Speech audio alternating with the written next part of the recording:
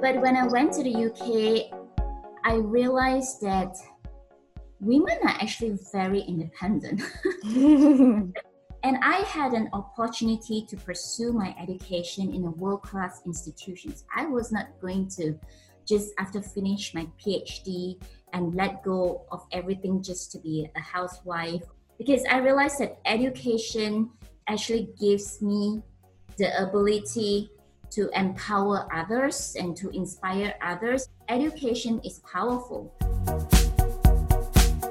Hello and welcome to the Women of the Future podcast, a podcast made in collaboration with the Women of the Future programme, a platform built to unlock a culture of kindness and collaboration among leaders, as well as support and celebrate the successes of women. I'm Kim Rowell and I won the media category at their awards in 2018 in recognition of my continued work as a commissioner, producer and children's author, particularly within the mental health remit. I'll be talking to my guests on this podcast about their careers, who or what gave them their first big break, their successes, failures and inspirations along the way, and how they came to be a part of the Women of the Future network. Dr. Chen Anoon has served as an associate professor at University Sans Malaysia since 2013. Skilled in cancer research, drug discovery and molecular oncology, Chen has been the recipient of numerous accolades during her career for her work on novel molecular therapeutics in cancer. They include the Hexacon Young Scientist Award and being selected to participate in the Lindau Nobel Laureate meeting in Germany, where she received the L'Oréal UNESCO for Women in Science National Fellowship Research Grant for her work in the field of cancer research. Chen earned her PhD in oncology at the University of Oxford and completed a postdoctoral fellowship at the Karolinska Institute in Sweden. She was a recipient of the Women of the Future Award Southeast Asia in the Science, Technology and Digital category in 2018. I was born in Penang, Malaysia. Family life, pretty much it was normal. I have very loving parents, very supportive parents. I've always wanted to be a medical doctor. But my mom told me that if I chose to be a doctor, I might end up getting married to the hospital because I might not even find the time for my family. And so at some point in my life, I wanted to be a fashion designer. Oh, okay. It's almost completely different, a drastic change of ambition. And I started designing my own clothes and buying cloth from the textile shop and going to tailors and have them tailor my clothes according to how I like them to be. And I definitely didn't like to wear something that others could buy off the racks in the shop. And then at some point, I just decided that I should go back into science again, because I think growing up, I was very much influenced by my peers, and I had friends who were pursuing biology and we majored in science, and many of them are now medical doctors and engineers. So I think pretty much our peers kind of influenced our decision. So I think that's how I got interested in science and decided to go ahead with pursuing science. I did my biotech degree in the National University of Malaysia, and then I received a scholarship or a fellowship from the Malaysian government, the Ministry of Higher Education and University Science of Malaysia, to pursue my direct PhD in University of Oxford. I studied in molecular oncology, so it was like a minor change of field. It was tough for me at the very beginning. I came from Malaysia and having to do a direct PhD and not being exposed to many of the different techniques that were probably very common in the UK, but not that common in Malaysia, was kind of a setback, but I wouldn't really want to call it a setback, but it was a challenge for me because I was surrounded by really outstanding students who really knew the techniques and the methods because they have been exposed to these. So I had to really, really retool and relearn and put in a lot of effort on my side to make sure that I could cope and finish my direct PhD. Did you study your PhD in this country? So you went to Oxford University? Yes, that's right. What was that like for you, leaving your family behind and then coming over here to a completely different culture and society and way of life? Yes, you're right. Well, yeah, at first, because my mom is a very traditional mother, and I think it's very common in the Asian family for them to be a little bit overprotective, especially on the daughters. So it was a difficult 1 year, I would say, and I was homesick a lot. But I realized that by being homesick and constantly thinking about wanting to go back was not going to give me my PhD. So I had to be strong.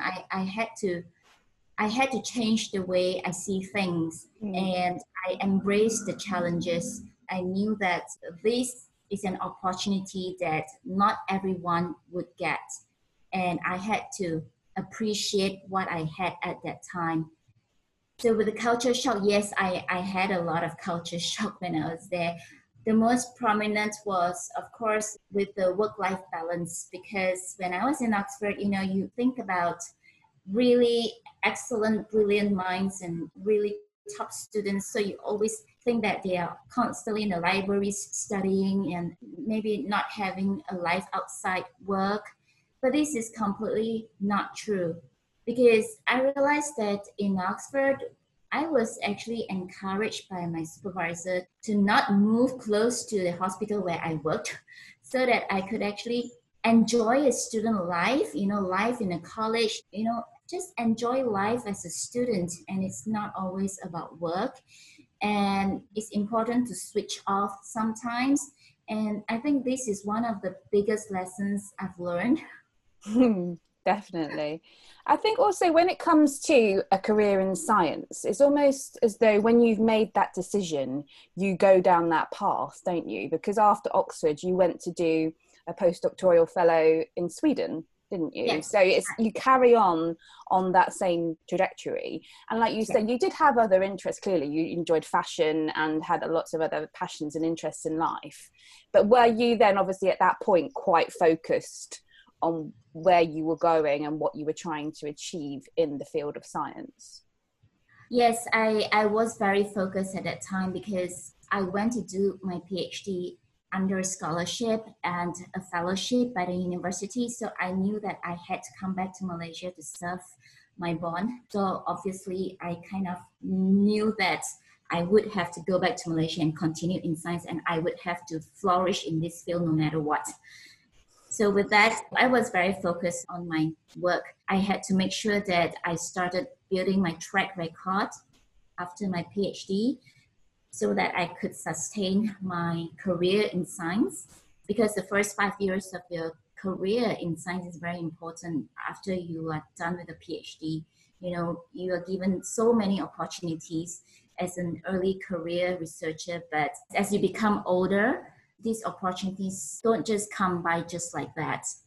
It's really interesting for me. One of the first doctors or people in this kind of field that I've spoken to, and you are the first person from Malaysia and the Southeast Asia Awards that I've spoken to as part of the Women of the Future.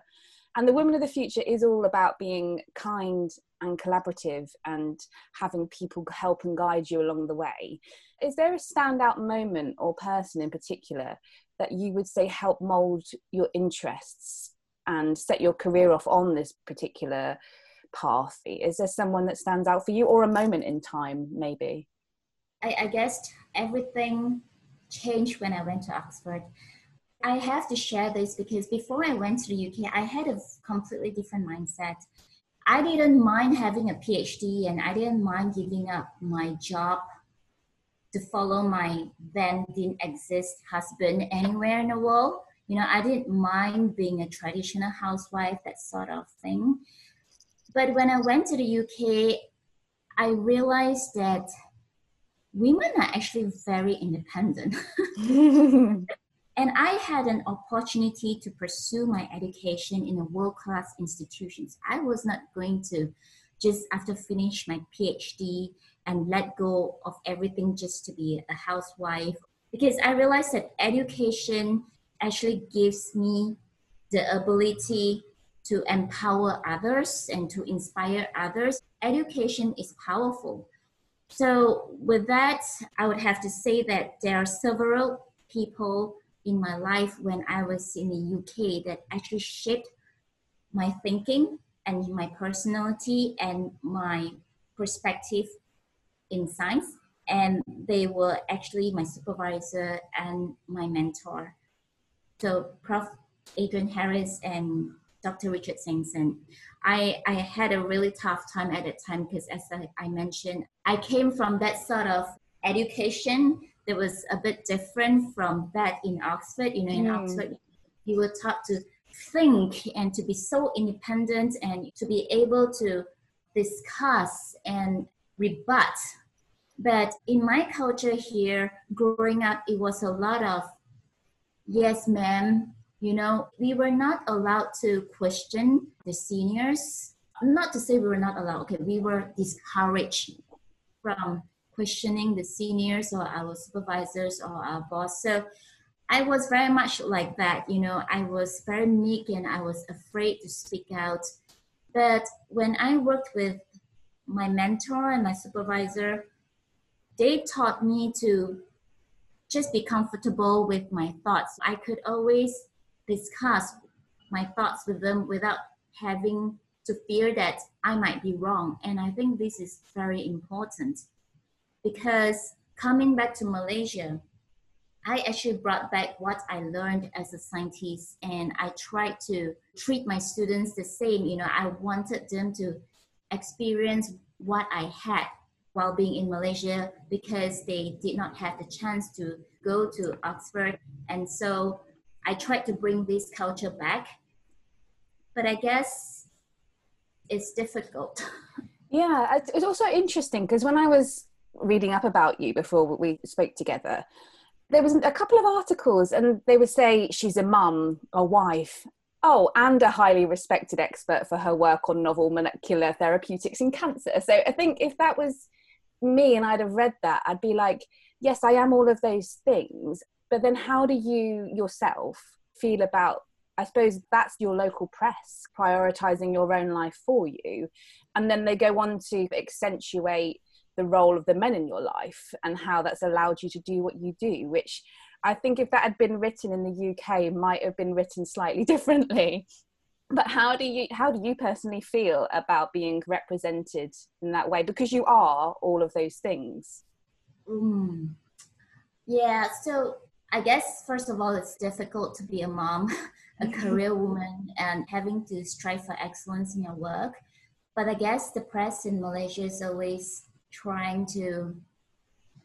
They still have the defined roles, right? They still have, this is a woman's role, this is a career role. I don't know. Do they try and like compartmentalize it and pigeonhole it and put it in those boxes?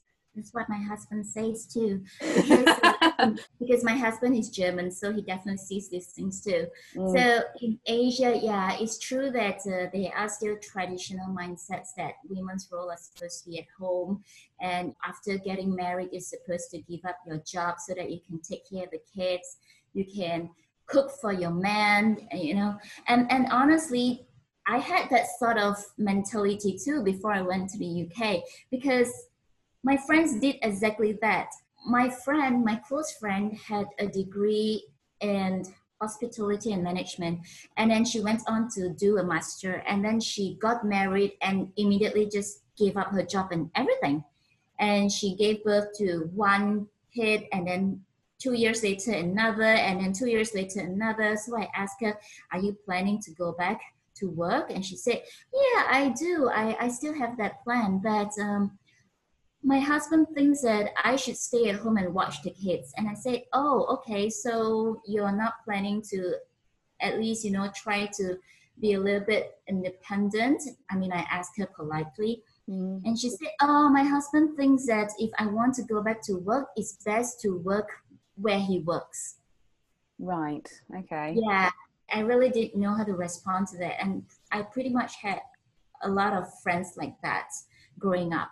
So that's why I had this change of mindset when I went to the UK, and more so when I went to Sweden, where gender equality is so strong. And for me, it was just clear.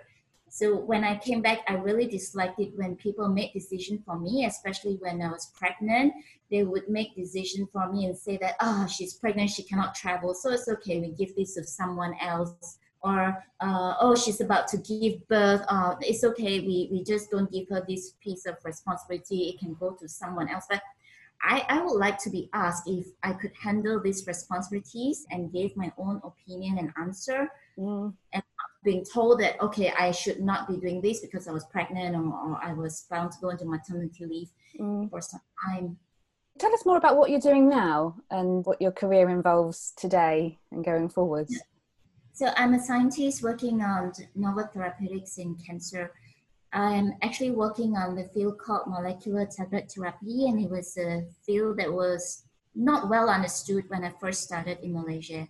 I would have to say that it was a very difficult start for my career in Malaysia at that time, because I felt that not only did people not understand my work and make decision to reject my grant applications because it was not well understood, I felt that they also were not willing to listen to me and my thoughts just because I was a young researcher. And this was something that I found very difficult to accept, because when I was in Oxford, everyone was respected, and everyone young, or, at 16 years old, I knew someone who pursued his PhD at 16 years old, and he could be well respected. It's not about having a title in front of your name or having a rank or seniority, that should affect how other people treat you. But when I came back here, I had to go through all this, and I really struggled initially. Across all of the work that you've done, is there any one thing in particular that stands out or that you're particularly proud of?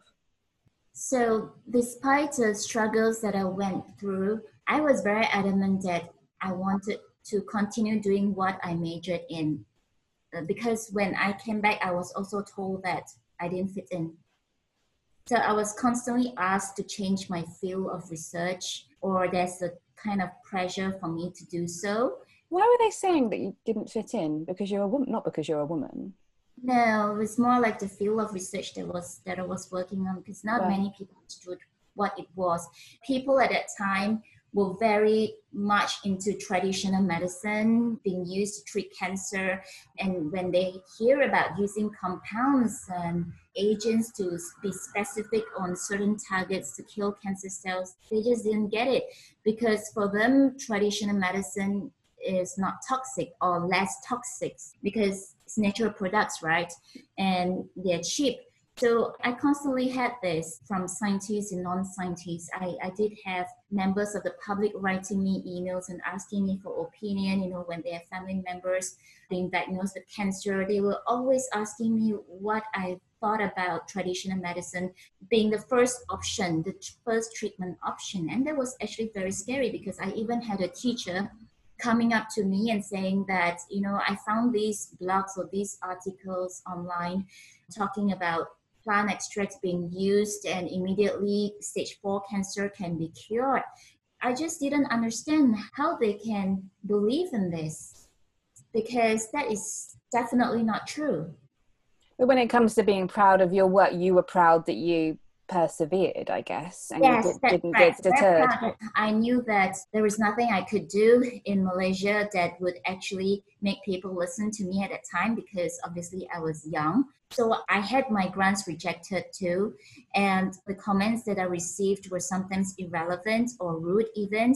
So I recycled those grants and I applied for international fellowships, and I received these international fellowships to go abroad for lab attachments and to have new collaborations with like-minded scientists, and I continued from there. So I've only survived up to today because I have really kind collaborators who believe in my abilities, collaborators who believe in what I have to offer, and they can empathize with what I went through, and they offered their labs, the facilities, their grants, their funding to allow me to use the materials and facilities to actually generate preliminary results for me to bring back to Malaysia and start to apply for bigger grants.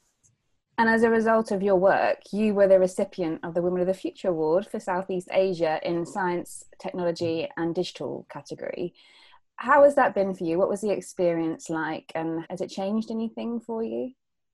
Oh yes, it was definitely, for me, it was life-changing for one thing, because like I mentioned, as a young researcher, I tried to change mindsets, but I just struggled because when you were a nobody would listen to you. But I thank the awards that I received over the years because I use them now as platforms for me to speak out.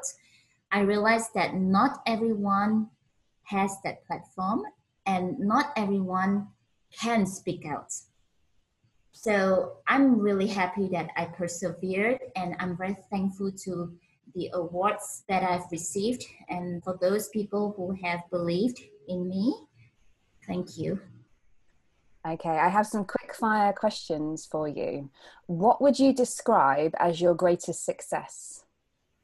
Well, I would say it's not so much the awards and the achievements in my life, but more so when I managed to empower, inspire my students to continue this tough journey with me.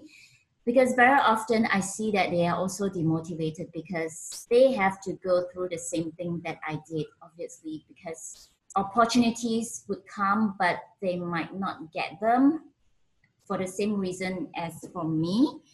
And they persevered, and there was always the pressure to publish by numbers, and they hung on to it because I told them that publication by numbers is one thing, but you need to always strive for quality. So sometimes they were evaluated based on the numbers of output too. So we had to kind of think of ways to balance between quality and quantities. And I was very proud that I managed to make them feel that they're empowered to actually go through this journey and make a decision that they will not regret after that PhD. Because at the end of the day, it's how the world sees us. And what would you describe as your greatest failure? Well, my greatest failure. I wouldn't really call it a failure, but I have to admit that in the midst of all these struggles to try to make my work count and make people understand my work and try to pursue and push for my career to move in the pursuance of science as well as promotion, sometimes I feel that I have not spent enough time with my kids, especially when they were really young toddlers. If you ask me now, I couldn't remember the milestones that they hit. And I think that is not very nice as a mother. So now I learned to strive a work-life balance. I learned to switch off when I need to. I think there's always mum guilt, isn't there? Whatever you're doing. Yes, you're right. I was so guilty that I was not able to deliver my best. And I was always so afraid that people would judge me, she has a degree from Oxford. Oh, this kind of work, you don't expect this sort of work to come from an Oxford graduate. I constantly had that sort of guilt, and it was tough, but I learned that I'm not perfect and I have to accept that. Well, yeah, exactly. How have you and your family been managing in the pandemic? And do you hope we'll take any learnings out of it as we hopefully start to emerge on the other side? Yeah, so lately I've shared an article with the Women of the Future Awards platform. I actually had an anxiety attack, a prolonged anxiety attack. Oh, wow. Because, yeah, it was in March. Yeah, suddenly, Malaysia was declared on lockdown, and I've just registered myself to follow a course as a student. And suddenly I had to be a full-time mom. I had to be a student. I had to be a scientist. I had to be a leader to my students.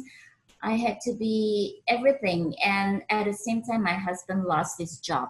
Oh, wow. And he was stranded in Singapore. He couldn't come back. Otherwise he could come back and help me with the kids. Yeah, it was a tough time. It was like a sudden change in my lifestyle, and I just didn't know how to deal with that. And overwhelming. Yeah, exactly. And I was also very active in outreach activities, and like you said, I had this mom guilt. How should I prioritize my life at that time? I wanted to do everything to the best of my ability, but clearly I knew that I was not able to do so.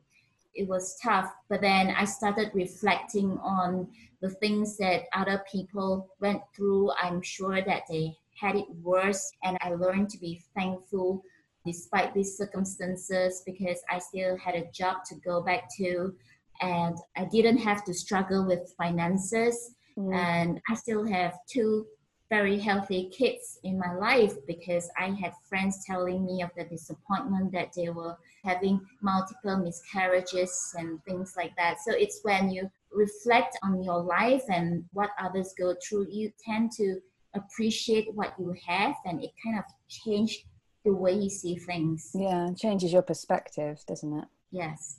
The mantra of Women of the Future is kindness and collaboration. What does that mean to you in both your personal and professional life? Oh, I'm definitely in for kindness, because I think kindness is often underrated and overlooked. And especially after what I have been through here, I value kindness, because I realized that it's because I have been on the receiving end of kindness, I was able to emerge and be the person and the scientist that I am today. In reality, kindness empowers people. Kindness can accelerate trust and respect, and kindness can also inspire others to increase productivity. Unfortunately, kindness and leadership and all collaboration, they are two words that you seldom see together, because people might think that kindness is a form of weakness. People might view it as you're too nice. But it's actually a balance. It's difficult to strike a balance, having to be strict and to be kind at the same time. Honestly, I'm challenged in this aspect. I don't know if I'm actually too nice, and as a result being taken for granted, or that's why people treat me differently. But I still believe that I should be kind, because especially the COVID pandemic, it has taught me a lot about being kind. I knew people who personally wanted to take their lives. I knew personally people who had depression or anxiety attacks, and I learned that I had to not just dwell on my own thoughts and myself, but I have to, especially as a leader, I have to go out there and ask if they are okay, to make them feel that they are still being cared for and they are not alone. Because with all this lockdown and the closing of the borders and everything, some of them are even stranded away from family. And I can imagine it's really tough time for many. Is there anything that scares you? I think the one thing that scares me is probably when I realize that I'm not good enough for international research standards. Is that you saying that because you don't believe in yourself? I'm sure that's not acknowledged. That can't be true. Well, the thing is, coming back from the UK and of course Sweden, I came back from having a lot of facilities and funds to work on whatever ideas that I had, to really struggling to even work on the simplest project here. And as a scientist, I feel that it's like a ticking time bomb for your career. If you don't make it this far at a certain age or a certain time, and then you probably find it difficult to catch up. And I'm actually really afraid of that. That's why I really pushed very hard for my projects to work by hook or by crook. I need to have them at least reach international standards. I need them to be of good quality. What's left on your to-do list? Sounds like there might be quite a lot. What's left on my to-do list? I would say I would still like to see the rest of the world. I would like to go travel the world. People say that you have kids and there goes your life, you know. No time to go to the cinema, no time for yourself. And going for holidays, you probably be in a family resort all the time, you know. It's different. Life has changed. So I would like to be able to maybe wait for my kids to grow up and continue to explore the world and learn about different cultures. I also love volunteering with the less privileged. I have always wanted to volunteer in Cambodia or in Africa. It was something that I wanted to do after I was done with my PhD, but I just didn't manage because I had the bond to serve. So it's probably on my to-do list. It's been so lovely speaking to you. Thank you for taking the time. I really appreciate it. And I know that you've got to go and get your kids from nursery, haven't you? So yes. I'll let you get on with your day. Thank you so much. Thank you. Thank you for your time. Thank you for listening to this week's episode of the Women of the Future podcast. If you enjoyed it, please hit the subscribe button. And while you're there, why not give us a rating and review? You know you want to. For more about the Women of the Future Awards, network and initiative, please visit www.womenofthefuture.co.uk. See you soon.